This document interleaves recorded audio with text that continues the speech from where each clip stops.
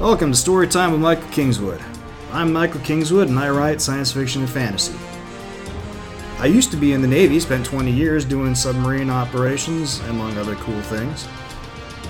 Learned to fly planes, learned to scuba dive, had a bunch of kids, saw the world, and I started writing fiction. In this podcast, I'm going to be sharing my stories with you in the hope that you'll have fun, and also that you'll like my stuff and come back for more, and maybe help a brother out with buying a book or two. So sit back, relax, I'm going to tell you a story. Hey friends, Michael Kingswood here, and it's story time. Time to go on to the next two chapters of Outdweller, Glimmervale Chronicles number 2, because that's what you came here for.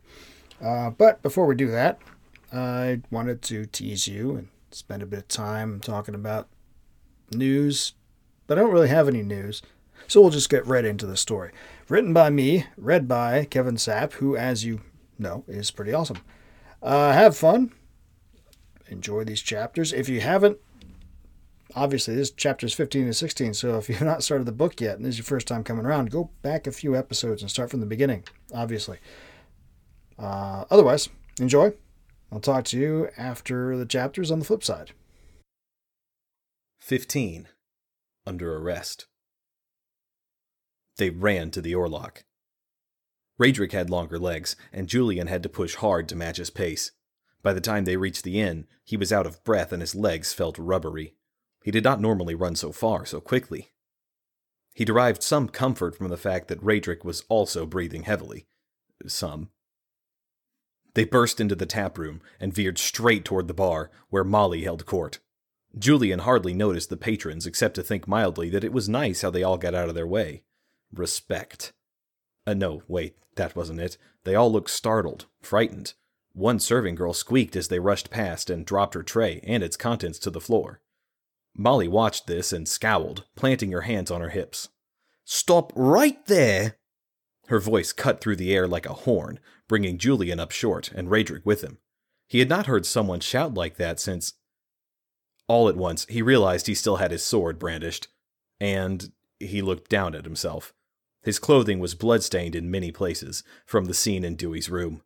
Raedric was in a similar state, and wore a murderous expression to go with it. No wonder people had cleared out of their way. He and Raedric must have scared the hell out of them. Stupid. "What do you think you're doing, charging in here like this?" Julian had seen Molly irritated before, but never truly angry. Until now. Her brow furrowed, her face flushed deep red, and her eyes glittered dangerously. "You get yourselves—" Her tirade vanished beneath Raedric's shouted, "Quiet!" His tone was the same whip-crack of command that he used during the heat of battle to order his squad to change tactics. He must have practiced it for weeks, because it was unerringly able to pierce the din of battle or, in this case, Molly's speech. Raedric fixed a deadly serious stare on her, and she shrank back. "Loren Haverstead," Raedric continued in that same tone of command. "Where is he?" All around, patrons looked at each other, Raedric's words having easily reached their ears. Already he could see the wheels turning, the seeds of new rumors beginning to flourish. Molly blinked, taken aback but obviously still angry. "His room, I think. What is this about? You have no right—" "Which room?" Raedric waited a half-second, then demanded again, more loudly. "Which room?" "Room 7. What—" "The key." Molly drew herself up and shook her head. "Now see here, you can't just barge into one of my guests' rooms. I've got a—" "The key or I break down the door." Silence followed for several seconds, and Molly and Raedric locked eyes, her seething anger mixed with no little confusion against his rock-solid resolve. Slowly, Molly's expression changed, moving away from anger toward nervousness and then fear. She swallowed. "He's not the one who—" She trailed off, her words fading away to a whisper as the import of what was happening sank in. "Just give us the key, Molly, so we can handle it." Molly nodded shakily and reached into one of the pockets in her apron. She pulled out a medium-sized keyring and took a moment to fumble through them until she found the one she needed. She had to try twice to get it off the ring, and then she held it out to Raedric. "Thank you," he said, and snatched it out of her grasp. Then he turned toward the staircase at the rear of the taproom, glancing at Julian as he went. Let's go. Raedric led the way up the stairs, with Julian right behind him. It had been some time since he had last been on the Orloc's upper level, and as they burst into the upstairs landing, memories swept back over Julian. Good times, and bad. Mostly stressful, to be honest. They had lived here during the conflict with Eisenholf, and that was as stomach-clenching a situation as Julian had seen. Up until now, anyway. He shoved the memories aside and followed his friend down the hall and around the corner to room 7. It was conveniently located adjacent to the baths and privy, but Julian was surprised that Lauren had not opted for Molly's more luxurious suite. He certainly had the coin for it. Not that it mattered now. They reached the door and paused for only the briefest of moments. Then Raedric jabbed the key into the lock and shoved the door open. The room was small, smaller than the room at Bigsby's, but well furnished. It differed from the room Julian and Raedric had stayed in that there was only one bed, but aside from that, it was identical. Except that this room had a short mage with one leg out of the window, looking like he was just returning from some bit of malfeasance or another. "Well," Julian said, "that answers that." "How dare you!" Lauren snapped, wrenching his leg over the windowsill even as he reached for his staff, which lay on the floor, where he had dropped it while climbing in. "What is the meaning of this?" Raedric wasted no time in answering. Moving with all the speed at his disposal, and he had quite a lot, he bounded across the room and struck Lauren with a left cross.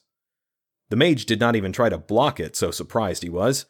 Raedric's fist struck him in the cheek, and his head snapped backwards into his left. He staggered backwards and struck the wall, then fell forward onto his knees as his hands flew to his face. Raedric grabbed him by the back of the neck and flung him to the ground, then straddled him as he took hold of his wrists and forced his hands behind his back. Then Raedric looked up at Julian and quirked an eyebrow at him. Julian smirked and reached into the belt pouch where he kept his manacles, then handed them to him. "Lauren Haverstead," Raedric said in his most professionally cold tone while he locked the manacles around the mage's wrists. "You are under arrest for the murders of Balin Rorikson, Beverly Winslow, Cora Frederlin, and Dewey the Woodsman." "Preposterous," Lauren said. "I demand you release me at once." Raedric just snorted in his ear, then, with Julian's help, hauled him to his feet. Lauren's right cheek was already beginning to swell. It was going to be one hell of a bruise. He was lucky Raedric had not struck him lower, or he would have lost several teeth. All the same, his eyes were defiant, furious. "You are making a grave mistake, constables." His voice was cold, venomous, promising swift retribution against them. The problem was, Julian was not sure that he could not deal out that retribution, even from a jail cell. From the look in his eyes, Lauren believed he could do just that. Julian just hoped they were right about this. The journey from the Orlock to the constabulary was normally fairly quick, but this night it seemed to take forever. Halfway there, Lauren seemed to come out of a daze and begin to struggle surprisingly vigorously for a man his size, especially one who presumably did not get much in the way of exercise. After all, what need does a mage have for physical force? It took both Julian and Raedric's full effort to keep him in line, and going the right direction. By the time they reached their office and got the cell block door open, though, it seemed to get through Lauren's head that he was stuck, and they were not going to let up. He ceased his struggles and complied with Raedric's commands without complaint, even walking himself into his cell. When they closed and locked the cell door, he wore a mocking little grin on his face that never translated to his eyes. They burned with simmering anger. Julian had been stared down by many men before, but he could not recall anyone offhand who had done it as effectively as this mage. He hurried out of the cell block as quickly as he could once the cell was secured. He thought he heard Lauren chuckle mockingly as he went. 16. A not-so-friendly chat. The two of them divided their efforts. After getting Lauren secured in his cell, Raedric went back to Bigsby's to more thoroughly investigate the scene, while Julian went back to the Orlock to look through Lauren's effects. Julian did not envy Raedric his half of the night's investigation. Not one bit. But after an hour and a half in Lauren's room with nothing of pertinence to show for it, he almost could have considered swapping. Almost. Finally, he decided to call it quits and went back to the office. Word had spread quickly about the arrest, or so it seemed. The streets were more crowded than normal for the hour. It was approaching 4 bells, bedtime for most, especially on a work night. But tonight, groups of men turned to watch him pass at every street corner. A few shouted inquiries at him. Had they truly caught the killer? Was it safe for their wives to go out again? What about the children? When was the hanging? That came the most often, making Julian swallow nervously as he answered with only a shake of his head. If people got it into their heads that a hanging was in order, they might not be satisfied with anything short of that very thing. And if that became the case and they decided to take things into their own collective hands, that could get ugly real quick. Julian picked up his pace, hurrying, but not enough to make it seem he was doing anything but walking. It was almost with a feeling of relief that he turned the last corner and caught sight of the constabulary. The feeling passed quickly as he beheld the scene there. Mayor Brimley stood with Radric on the front porch outside of Julian and Radric's office. The mayor was barely dressed. His leggings were clearly pajama pants that had been tucked hurriedly into his boots, and Julian could swear beneath his formal coat was only a pajama top. He wore his mayoral badge prominently, though, and despite his disheveled appearance, he did a fairly decent approximation of a man with power who was lording over his subordinates. Too bad Julian had seen him cower in the face of danger not so very long ago, or he might have believed the act. Mayor Brimley wrung his hands anxiously as Julian stepped up onto the porch, but the look he directed at Radric was made of steel. "What do you think you're doing?" Radric was far more politic than Julian would have been. "Master Mayor, we caught him red-handed, sneaking through the window of the Orlok after we observed him fleeing the scene of tonight's murder. There can be no doubt." Mayor Brimley began chewing on his lip for a moment, still wringing his hands while he pondered. Then, finally, he sighed, his shoulders slumping. "Do you have any idea what the magisterium will do when they hear of this? It simply is not done, accosting a high-ranking member of their order like this." "How many high-ranking members of their order engage in capital crimes, Master Mayor?" Julian could not keep the scorn from his voice. And why not? Any group that would blindly defend their own, even when in the wrong, was deserving of such. Mayor Brimley glanced over at Julian, and his scowl grew more dark. Then, after a minute, he nodded, conceding the point. "I still don't like it. We'll pay for this, mark me." "But you agree we may proceed?" Mayor Brimley inhaled, and for a moment Julian thought sure he was going to say no. But then he let his breath out in a long sigh and nodded. Radric returned the nod and pulled the constabulary doors open, then disappeared within. Julian paused to make a quick half bow, as befitted the mayor's rank and position, then followed his friend. Julian followed Radric into the cell block and tried not to shrink back from nerves. Mages were dangerous. Yes, they had taken away Lauren's staff, and anything that looked like it could be used as a component in some spell, but that did not mean Lauren could not have other tricks up his sleeve. The mage was ensconced in the last cell on the left, as far from the barred doorway into the front office as possible. Very little light from the cell block's 2 lamps made it back into the cell, and for a moment it almost looked as though Lauren were not there at all. Then a soft rustling issued from the cell, and the shadows in the rear of the cell moved, as Lauren sat up from where he was lying on his little cot. "I trust you have not come to set me free." Julian snorted loudly and crossed his arms over his chest. "Why did you kill them?" Radric's voice was cold, his expression sharp and focused, the way it got before a fight. Julian's eyes had adjusted better to the dimness. He could just make out the outlines of Lauren's face as he shook his head. "I have killed no one here." "So it was just a coincidence that you were at the scene of tonight's murder?" Radric sniffed slightly. "Only the simplest of minds believes in such a thing as coincidence." Lauren added an extra emphasis and a bit of derision to the last word. Julian and Radric shared glances. That was not a denial. It was also not an admission. "All right," Radric said. "Why were you there, if you didn't do it?" "Why were you, Constable?" This was getting nowhere. "We are asking the questions here," Julian said, irritation lending extra heat to his tone that he had not intended. "If you don't want to never see the outside of a jail cell again, you'll—" Lauren chuckled, a soft sound that carried easily to Julian's ears and contained entire levels of disdain. "I do not answer to a man who lowers himself to the use of double negatives, and I will remain in this cell only as long as I deign to allow it, and not 1 second more." The shadow of his head shook and his body shifted, lying back down onto his cot. "Now leave me." Julian ground his teeth to stop himself from lashing out with all manner of curses against the mage's lineage, particularly his mother. He had no idea what Lauren was talking about, but he could deal with that. What really got under his skin was the superior attitude, the condescension, especially now while he was locked up. Did he not understand the situation, or was he arrogant enough to truly think little things like the law did not apply to him? Probably the latter, if truth be told. The magisterium had a nearly free hand in most things, answering only to the king. Only a couple of ignorant bumpkins would dare lay hands on one of their order, let alone a member with the rank Lauren apparently held. Lord, but he hated being called bumpkin, even when it was he who was doing the calling. "You didn't answer the question, Lauren," Raedric said softly. His eyes seemed to burn, reflecting the dim lamplight as though the lamp's fire was their own.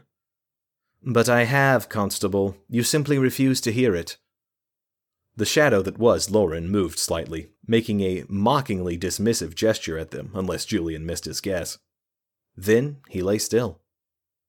A moment later, soft snoring issued from the cell. How in the hell had he gotten to sleep that quickly and with the pair of them standing right there, no less? Julian shook his head and stalked toward the front office. He looked back as he stepped through the doorway. Raedric was still there, staring daggers into the cell. He remained for almost a full minute before turning away and moving to join Julian. Yes, this was not going well at all. Raedric closed the door to the cell block and locked it, then replaced the key on its ring near his desk.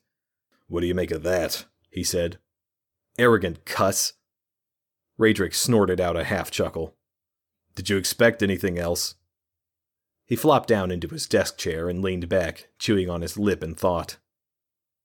"We could always yank off a fingernail or two," Julian offered as he took his own seat. "That'll help ease his tongue." He meant it as a bad joke, but the look Raedric shot him stopped Julian cold. He raised his hands at the simmering anger in his friend's eyes. "Joke, Ray." Raedric scowled. "It's not funny." "Yeah, I can see that." So much for a little levity. "Well, let's review. We've got him dead to rights at the scene, but we need more before he goes to the judge." Julian held up a finger. "No blood on him, no sign he's been in a fight. Ever. No. Only a mage could have killed those men the way they were. And a mage could easily clean himself up." Julian nodded. "Yes, but do you think that will satisfy the judge? Did you find anything more definitive at the scene tonight?" Raedric sighed and looked down at his desk. The simmering anger was gone, replaced by frustrated acceptance as he shook his head. "I don't think so either. Any ideas?" Raedric did not sound particularly hopeful. Julian could not blame him. Maybe things would look better in the morning. In jail, and it's only chapter 16, so I guess I didn't really need those other 20 chapters that I told you about before when I told you there was 36. So, alright, so we're done. See you later. Except not really, right? Clearly more is going on, and just because they got the bad guy in jail, they think, clearly there's more coming, because you're not even halfway through the book yet. But yeah, hopefully we'll see what comes next.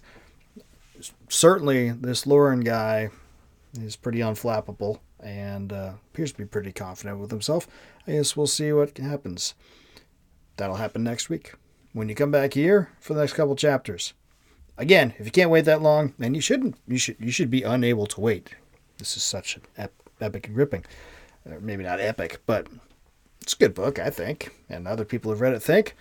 Surely you do too. That's why you're still listening. So go pick up a copy if you haven't already. ssnstorytelling.com is the web store.